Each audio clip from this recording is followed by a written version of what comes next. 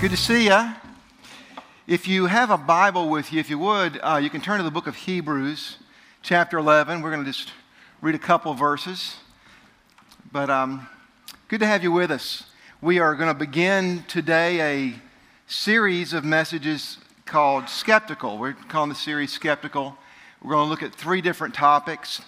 And well, first thing, I just want to thank you if you are someone you consider yourself a skeptic. Maybe a friend drug you here, and you're not sure what you believe, or you're not sure if you believe this stuff, or you're pretty confident it's all make-believe. That's really cool. I really want to first thing just thank you for coming and just applaud you, because this is a church service, and I am speaking directly one way. You don't have a rebuttal per se. So just want to tell you, I appreciate you coming and really appreciate your interest in why this may be true.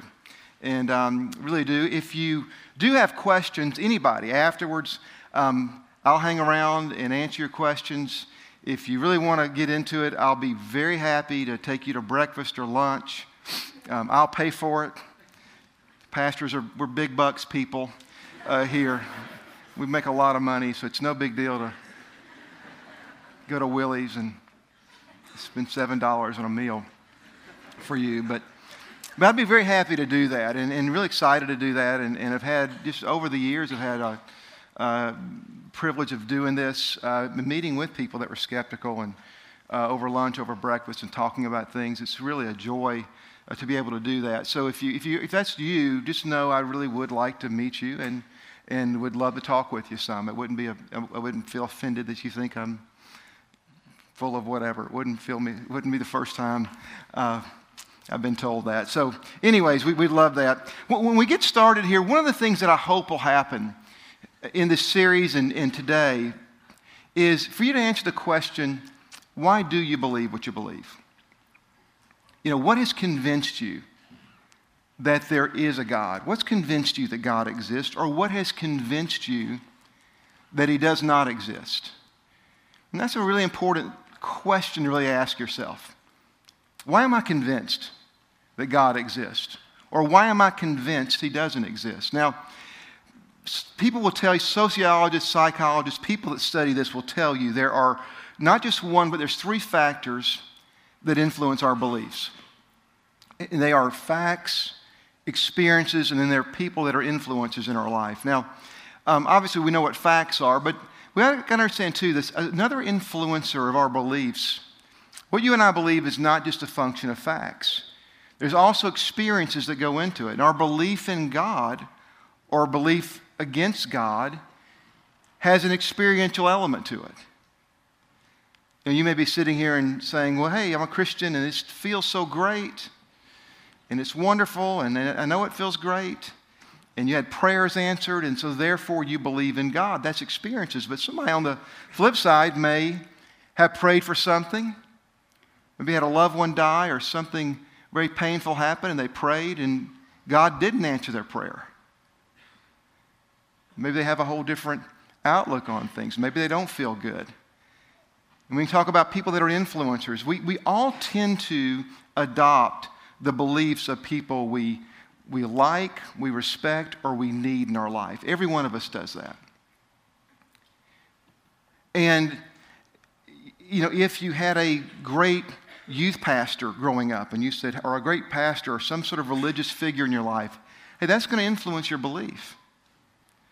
You know, if you may think, you know, Chance the Rapper is cool and he's a Christian, and so I want to be a Christian because I like his music. I mean, that has influence. The same side, people may have had a bad experience in religion. They may have seen somebody that was a hypocrite. When you hear the testimony of those that were the victims of the Catholic scandal that was so out there several years ago, people talk about how when they had these horrible experiences with a priest, one of the things they always say is, in that experience, God died to me. God died. Just an experience. And we can have negative experiences. We can have negative influencers in our life. I mean, we can hear a comedian give a funny, snarky comment about religion and suddenly go, I just want to believe like him. And so you got to think, what has influenced you? Why do you believe what you believe? Why do you believe in God, or why do you not believe in God? And understand it's an amalgam of all three of these. It's facts, it's experiences, and there's pivotal influencers in your life. Now, what we want to be concerned with, and what I think is very important, is that we believe what we believe because of facts. And we are reasoning from the facts, and our beliefs are outcomes of well-reasoned understanding of what the facts are, and reasoning from them to the most reasonable, likely conclusions. And that's what we're going to do. And what we're going to do in this series, today we're going to look at facts from science that I think are convincing that God exists. Next week, we're going to look at 10 historical facts about the human being, Jesus of Nazareth, that are outside of the Scriptures, that are outside of the Gospels. 10 facts from history that are irrefutable by any scholar, that are certainly true about Jesus, and reason from them. And then the last week, we're going to look at the Bible. Why would we believe the Bible is inspired by God? Why would we believe that? And so we're going to look at those three things, and we're going to look at and focus on facts. So that's what we're going to do. So, and what I'm hoping to do, obviously, as you probably guess, I am a Christian, which is a good thing if you're a pastor to be. And I'm going to want you to be a Christian. I am going to want to persuade you, if you're not a Christian, to become a Christian. And here's the process that I'm going to go through. I'm going to try to convince you that belief in God, and when I say Christian, it's simply a belief that there is a God, and He has manifested Himself decisively through the human being, Jesus of Nazareth.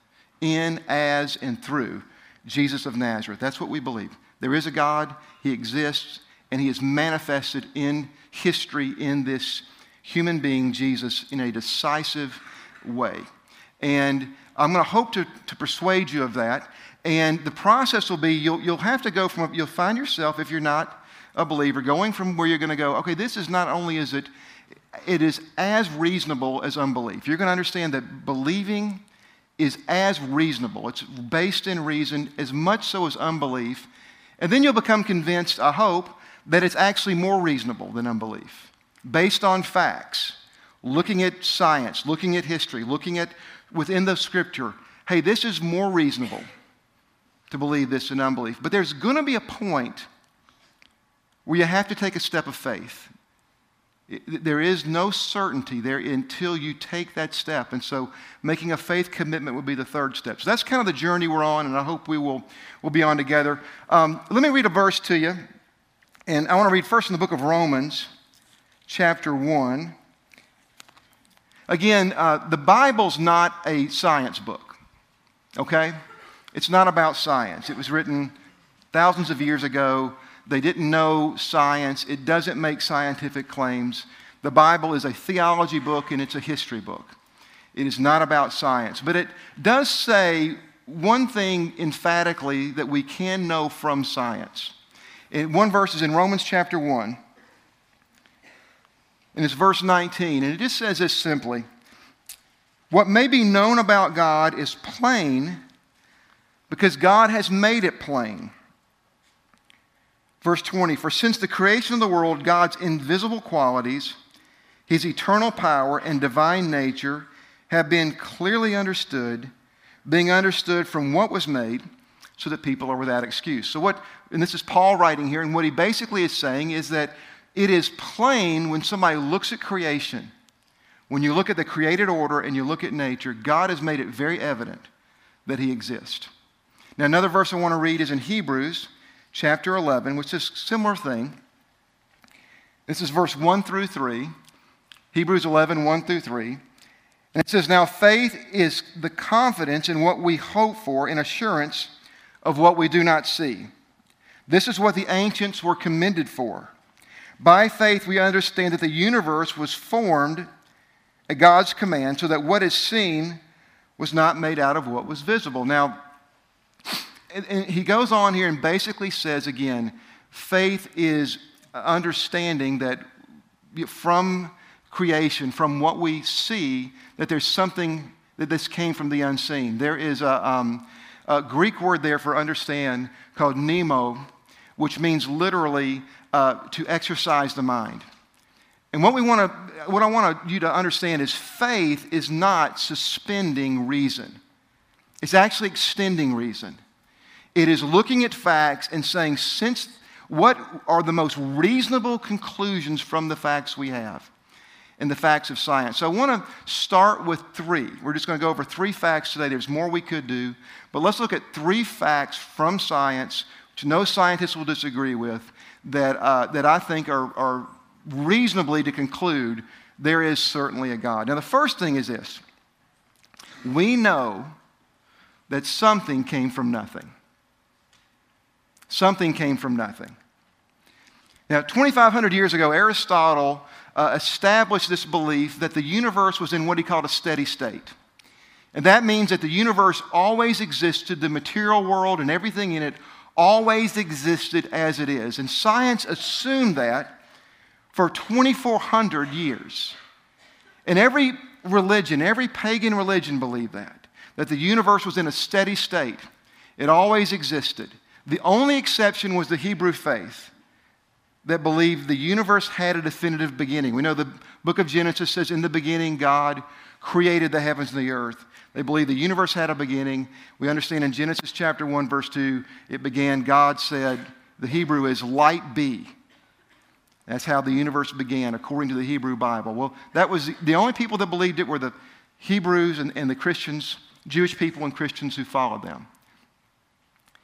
In 1920, a Belgian scientist whose name was George Maitland, he went to Cambridge and got his PhD from MIT, was musing through some of Einstein's thinkings about the possibility of the universe having a beginning. And he started measuring the increasing distance that there were between galaxies. And he came up with a theory that the universe had a dynamic, sudden beginning. And this theory became known, and he began to speak about it, and it became known in journals. And there was a scientist named Fred Hoyle at Cambridge who did not agree with it. And he mocked it and called it a Big Bang. And that's how the Big Bang Theory began. So it began with this Belgian scientist.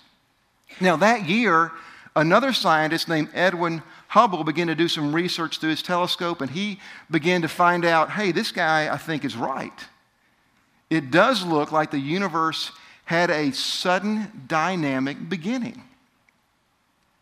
Then in 1965, a Jewish scientist named Arno Allen Penzance, it's a great name, he studied and discovered, and listen, I don't know what this is, but cosmic radiation microwave waves, and I'm just reading a script, guys. I don't know what that is.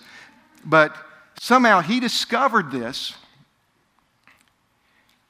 and it affirmed Big Bang. And then in 1990s, when the Hubble telescope was launched and went around, it absolutely confirmed to almost a certainty the theory of Big Bang was true. And that theory is basically this. The universe had a sudden dynamic beginning. Now, let me give you a little lesson here. This is how scientists will understand the universe began. There was a time when there was nothing. Now, it's hard to imagine because we think only in these categories. We think in material, we think in space, we think in time. But there was a moment, if you rewound the universe 13.7 billion years ago, to where nothing existed. There was no time, there was no space, there was no matter. There was absolutely nothing. And then out of literally the blue appeared something the size of a golf ball, probably a little smaller than this, more like the size of a marble, but a golf ball, appeared out of nothing, just popped and appeared. And packed inside this golf ball. Now imagine this, all this facility we're staying in, this beautiful facility, what if all this were packed in this golf ball? What if every one of you, all your matter is packed in this golf ball? What if all of Athens, Georgia, packed? All the state of, what if the whole planet Earth was packed in this golf ball? What about the whole solar system? Our galaxy?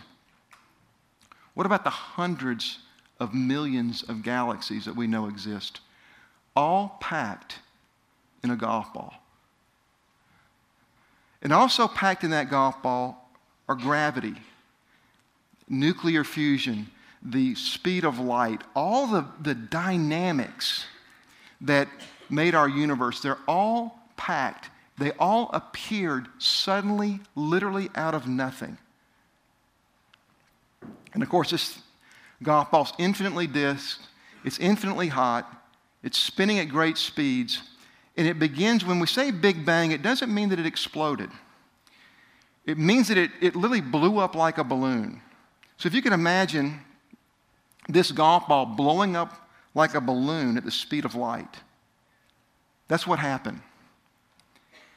And inside the universe, for 380,000 years, all that existed inside of it was pure light, nothing else. It is literally as though light be happened, literally for almost 400,000 years. And then in time, there being these separations, helium and hydrogen separated and atoms developed. But that's how the universe began. Now, here are the facts we can conclude from this. And again, these are undisputed. Number one, the universe has a supernatural beginning. That's not a belief, that's a fact. There was nothing natural to create the natural world. Time, space, and matter, everything that makes you and I us, appeared supernaturally. There was no natural. It came from the other world. That's not a belief, that's a fact. And the second fact that we can ascertain from this with certainty is that, again, the universe is enormously big, but it is finite. It has limits. There is a point where there is an inside the balloon where there's time, space, and matter, but there is an outside of it. And outside of it is eternal and infinite and immaterial. And literally what we just read in Hebrews in chapter 11, verse 1 through 3 is literally true. What is seen came from what is unseen. And so this is not a belief, this is a fact. The universe has a supernatural beginning, and there is a supernatural realm out there that is eternal and infinite and immaterial. There's no arguing that. Now, here's the second fact that is, again, undeniable. It is that simply order came from chaos. Order came from chaos. Now, again, if I took an egg and threw it up in the air and it landed and it splattered, what do you think is going to be the result? It's going to be chaotic, isn't it? I play a game called Spider Solitaire. I'm pretty good at it in time. The reason I play it is they say when you get old, you start losing your mind, and playing these games helps you preserve your mind. I don't know if I'm doing a real good job of it, but it's what you do. And, if you hit Spider Solitaire and it came out perfect, 2 decks just came out perfect, you would think that's just not going to happen. There's chaos. You have to work to create order in the thing. It takes intelligence, it takes effort, it takes exertion of control over the factors. But for some reason, in our universe, there is order out of chaos. Here's some of the interesting facts. When the universe began, there were actually, inside the golf ball, 206 factors that made it possible for it to exist and for life to one day happen. 206. They are calibrated mathematically to a precision that our most brilliant scientists cannot calculate them with their best computers and their best efforts. There's 15 macro variables, but let me just show you how 3 of them work together.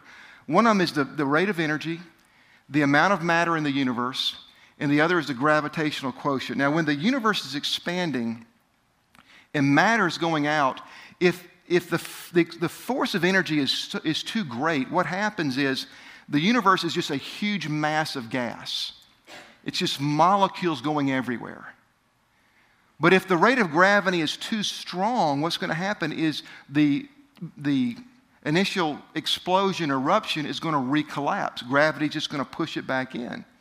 The calibrations between matter and electromagnetism and gravity are so precise, are absolutely infinitely precise to allow the molecules to bond together to form planets and bodies, yet at the same time to continue to expand and separate to not recollapse. If anyone looking at this that's an astrophysicist just freaks out at the precision and the calibrations and the chance of this happening.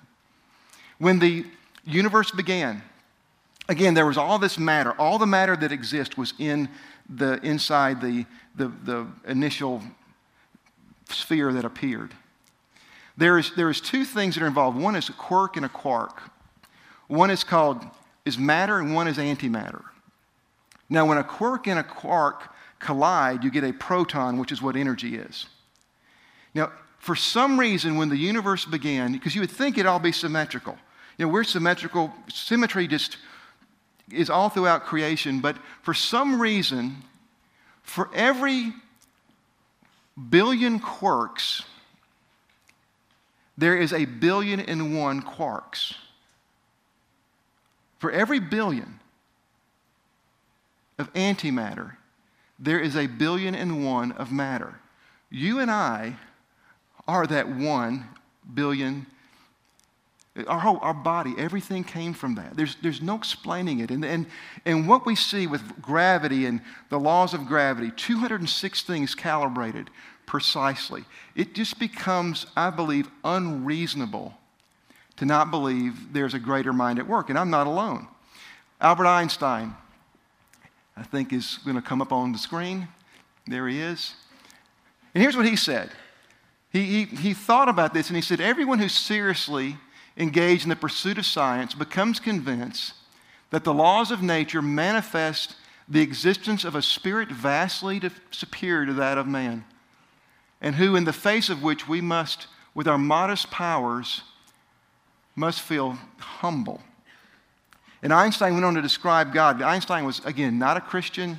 He didn't propose to believe in a personal God, but he believed in a creator, a designer. And the way he described him is like if you walk into a library as a young kid and it's ordered and it's fascinating and there's information everywhere. What you reason is, you may not understand everything, you may not be able to read everything, but what you would understand is that this is the consequence of what he called an amazing mind. And he called God, for him, God was reason incarnate. And this is what we see throughout the universe. And so here's a second thing I think we have to understand. Not only does the universe have a supernatural beginning, or beginner, but whatever began the universe, whatever originated it, is brilliant beyond words. It put together a brilliant work beyond words and would seem to be intended to do so. That is, I believe, a reasonable conclusion from the facts. So we had that something came from nothing, order came from chaos. And here's the third thing that I think and this is really fascinating, but life came from non-life. Life came from non-life. And again, scientific models believe that about 3.8 billion years ago, life began. Now, our life, the way we're fascinating. DNA is a fascinating thing. We are made up of 30,000 different genomes, every human being. A genome is a recipe for how to make you. There is in every cell of your body, there is a recipe. There's instructions on how to make your eyes, how to make your nose, how to make your ears the way they are, how to make you the height you are, how to have the bone density, and everything about you, how your digestive system operates, how your brain works, how your nerves work, how you're able to hear. All that coding is in every cell of your body. And scientists say it amounts to about 4,500 page books. Is in every cell of your body. Now, at some point, scientists understand this. DNA did not always exist within a cell. DNA was going and had come together long before cells came together. And here's what happened. The molecules that were floating in the ocean to make DNA happen had to come together in order to tell a cell that it doesn't know exists how to make you or make whatever it was making to begin with. The instructions have to come together perfectly without a letter out of place, without a comma out of place, to be able to tell. And then once that happens, once life begins, DNA has to unite with a cell, and the cell has to be able to read the coded message of DNA.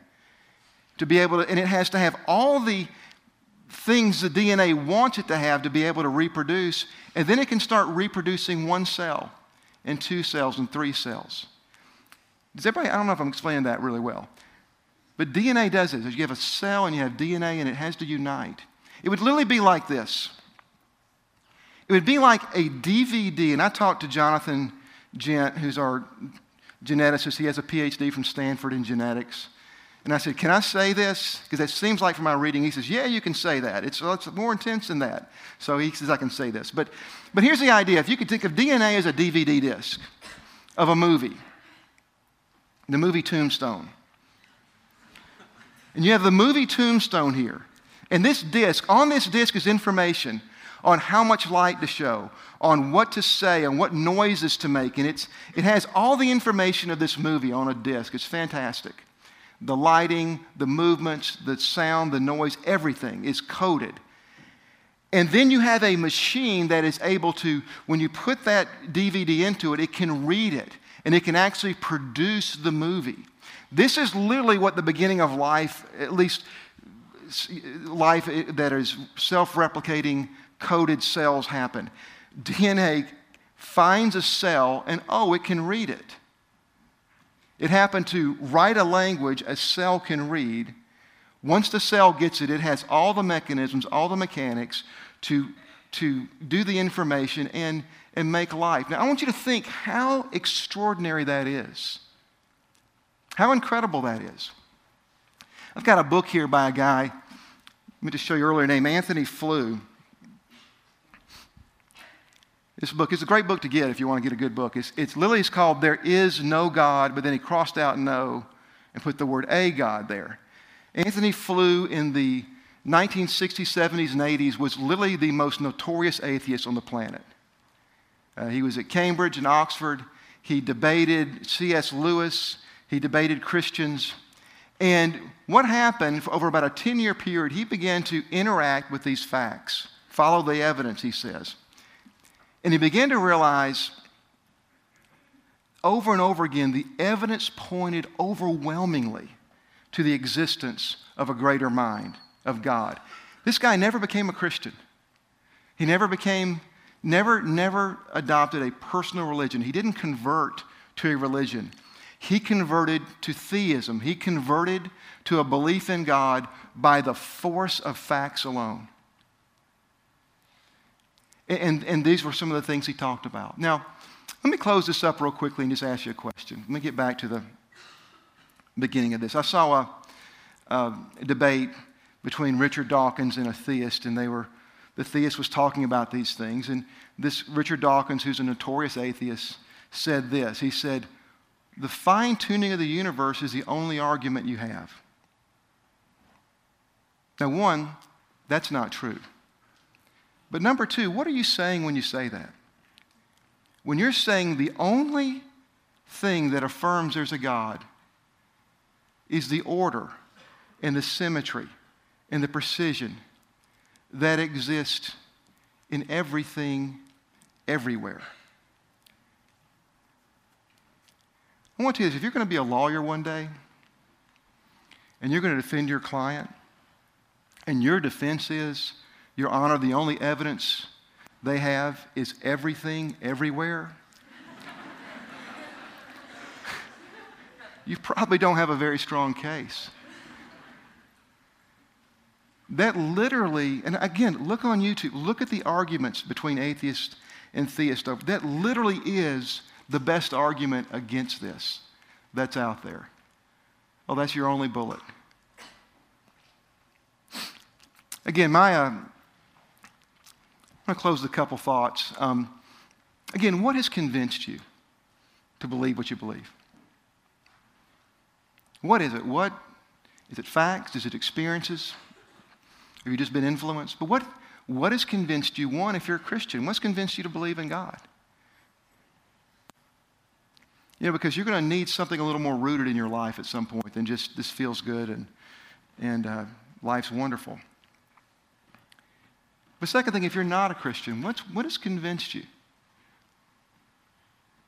You know, my thing today is I think when we look at science, this would be my case, and if you want to talk to me afterwards about this, I'd be really happy to do it. But I believe this, when we look at science, I think science is what Romans 1 says. It's very evident, it's very plain that there is a creator, there is a God.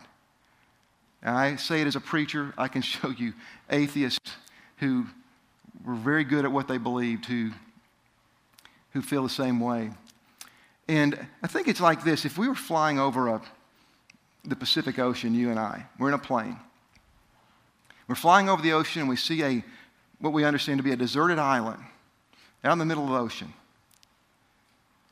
And on that deserted island, we see on the shore, on the beach there, on the sand, some shells and some rocks and some debris and some trees. And there's 4 arrangements. One is an H, one is an E, one is an L, and one is a P. What is the most reasonable conclusion from what you see? Somebody is down there. That's 4 letters. That's the complexity of 4 letters. What we're talking about are languages. We're talking about volumes. We're talking about complexity that our best scientists can't figure out and can't comprehend. So that's my conclusion. And I hope, again, you'll ask yourself those questions as we go through this journey. What has made you believe what you believe? Let's pray together. Heavenly Father, in Jesus' name, I just thank you for everybody here. And Lord, believer or not, I just believe you speak to people and you speak through different things. And I pray you would just brand this on our hearts. That what the psalmist said is really true. The heavens are declaring the works of God. The stars tell of the fingerprints of Him. And I pray that you would just, people that maybe don't know you here, would just think about these things. And honestly, look at the facts and be persuaded by them and nothing else. And we just pray this in Jesus' name. Amen. Oh.